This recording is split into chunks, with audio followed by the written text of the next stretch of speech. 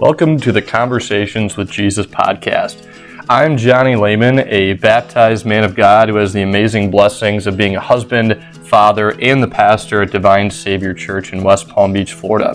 This podcast is designed to bring you the self-sacrificing love of Jesus found in the Bible through 15 to 20-minute episodes that focus on relevant life issues and what God has to say about them. Check out our website, divinesaviorchurch.com, as well as our Facebook and Instagram pages if you would like to find out more about the incredible things that God is doing through our church family.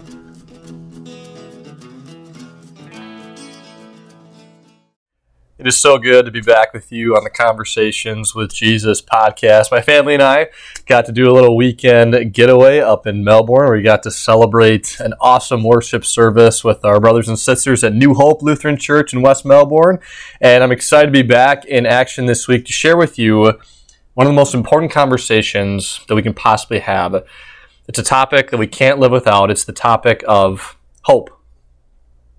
Now, you probably have a lot of relationships, I know I do, that are shallow or even artificial.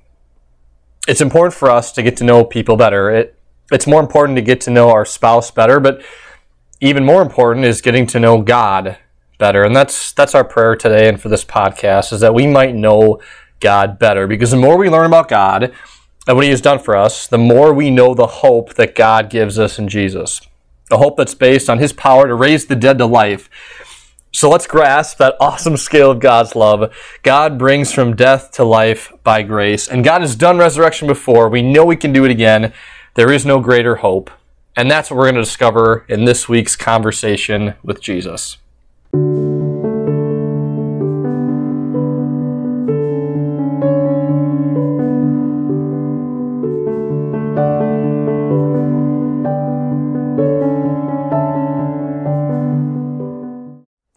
If you happen to be a teen listener to this podcast, I have a pretty major life question for you.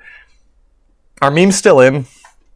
I used to love looking up memes and creating my own memes in high school and college. And if I'm going to be uncool, it's going to happen right here. I found a meme this week, and it's a meme of a little boy with kind of a quizzical look on his face. And he says, "Knowledge is power." Now, philosopher Francis Bacon seems to be the first to have written that statement, knowledge is power, and there's a lot of truth in that. Now, when you know something that someone else doesn't, you instantly have a sort of advantage.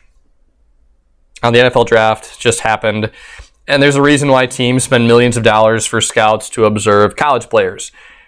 They want to know something that the other teams don't. There's a reason why when you're married, you can never really stop dating your husband or your wife. Because the second you start to assume you know everything about your spouse, all I'm going to say is you're entering a dangerous game. So what's the common thread between being an NFL scout and being married? You can't stop at the surface. You have to go deeper. The second you start to be content with the superficial, you really do lose all the power. The same is true when it comes to our knowledge of God. If I were to ask you, how well do you know God? How would you answer? I'm not talking about Bible trivia, but a personal knowing of God. So how well do you know Him? If we begin to think that faith is nothing but knowing the right Bible trivia, or that we've reached a point where we know enough about God, we miss out on experiencing the power we as people crave more than any, the power of hope. Especially in our world today, hope seems to be hiding. It's a struggle that, again, if you're a teenager or even in college, it's a struggle that you know personally, a struggle that you've seen in the lives of your friends. Recently, a study came out from the CDC that reported that almost 60% of American teenage girls reported persistent sadness and hopelessness. And about 30% of boys reported the same. There is almost a 50% chance when you talk with a teenager, whether it's your friend or your teenage child or your grandchild, they are wrestling with hopelessness. But of course, hopelessness isn't just a teenage phenomenon. You know as well as I do that such feelings of hopelessness are there in every chapter of life. We need to know hope. We cannot live without hope. So how can we know a kind of hope that's greater than our struggle, more powerful than our weaknesses, more certain than the confusion around us? You know where we're going to find this hope today? We're going to find it written in a letter, written from the place that I would least expect to uncover hope, prison. That's where the Apostle Paul was when he wrote Ephesians.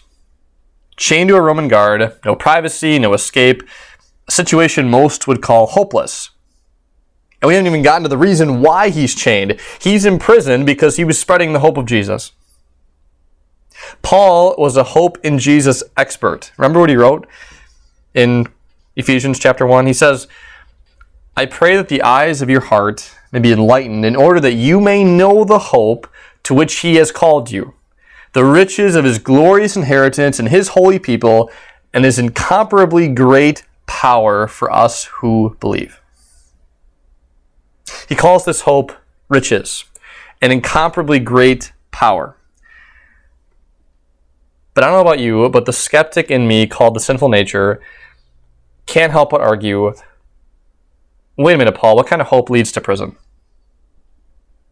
What kind of hope leads to chains?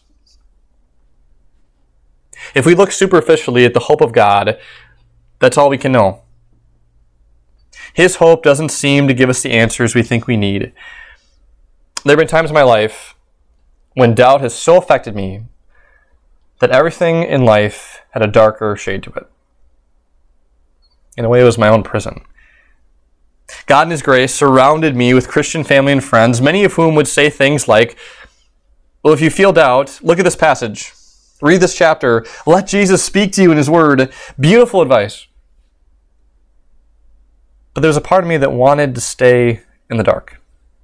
Or at least to stay in the dark until I'd given myself hope.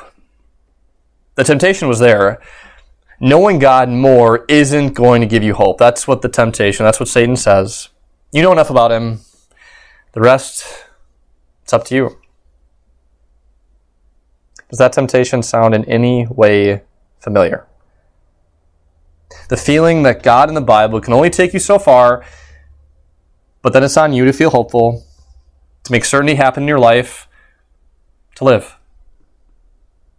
See, Satan wants you and me to keep things superficial with Jesus, to choose to find light in our darkness of sin on our own.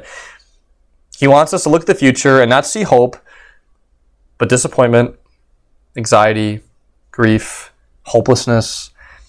In fact, the Lutheran philosopher Soren Kierkegaard, he summed up how Satan wants us to see hope as an impossible illusion when he wrote, the most painful state of being is remembering the future, particularly the one you'll never have.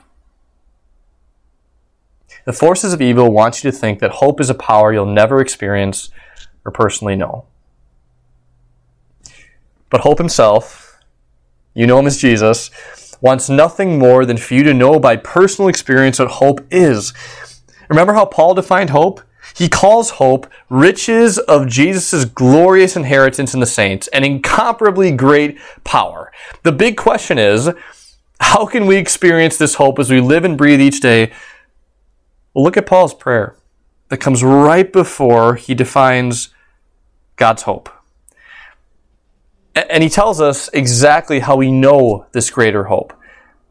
He says in Ephesians 1, I keep asking that the God of our Lord Jesus Christ, the glorious Father, may give you the spirit of wisdom and revelation, so you may know him better. I pray that the eyes of your heart may be enlightened in order that you may know the hope to which he has called you. Now, this knowledge Paul is talking about isn't knowing fun facts about Jesus' life. He's saying the more you know Jesus, the more time you spend with him, the more you personally know him, you will know what real hope is. Now maybe you're thinking right now, wait, Pastor Chani, you just said that I can't create this hope on my own, but now you're telling me that I need to be the one to reach out to Jesus? Why doesn't Jesus reach out to me? Well, the truth is, He has reached out to you. And he will never stop calling out to you.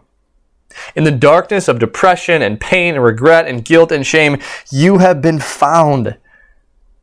Remember what we heard last week? You were chosen before the world was a thing. God chose you. He was thinking about you before he ever said, "Let there be."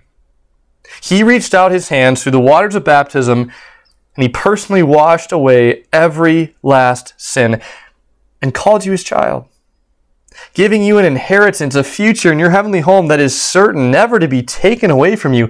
He reaches out to you every time you eat and drink his very body in that miraculous way in the bread and wine and communion, filling you with a connection to him that leads to a longing for the celebration in God's banquet hall to come. And if all that wasn't enough, he gave you his own voice.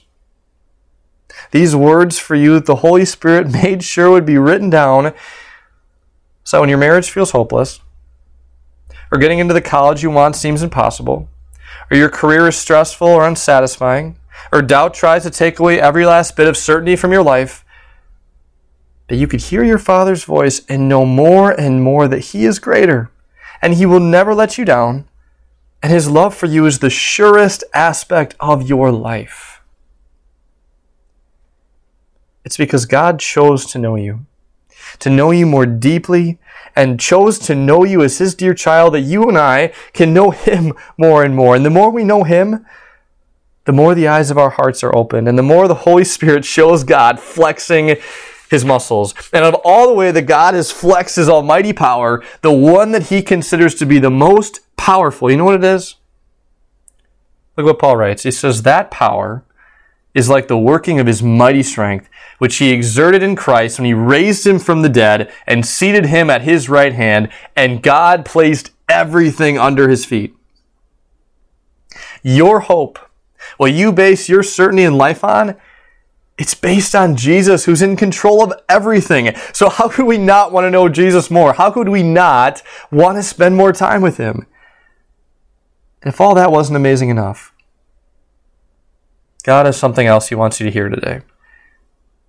Not only does Jesus stand over and above every adversity, struggle, pain, and temptation in this life, but someone else does too.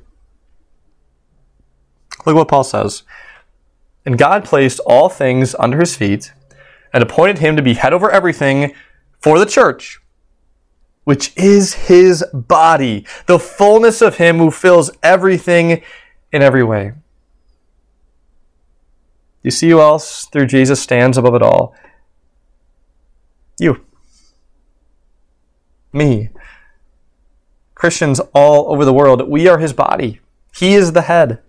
The more we know Jesus, the more the Holy Spirit shows us who we really are through faith. And the more we know Jesus, the more we see that there's no pain, no guilt, no shame, no doubt, so deep that God's resurrecting, hope-filled power can't overcome.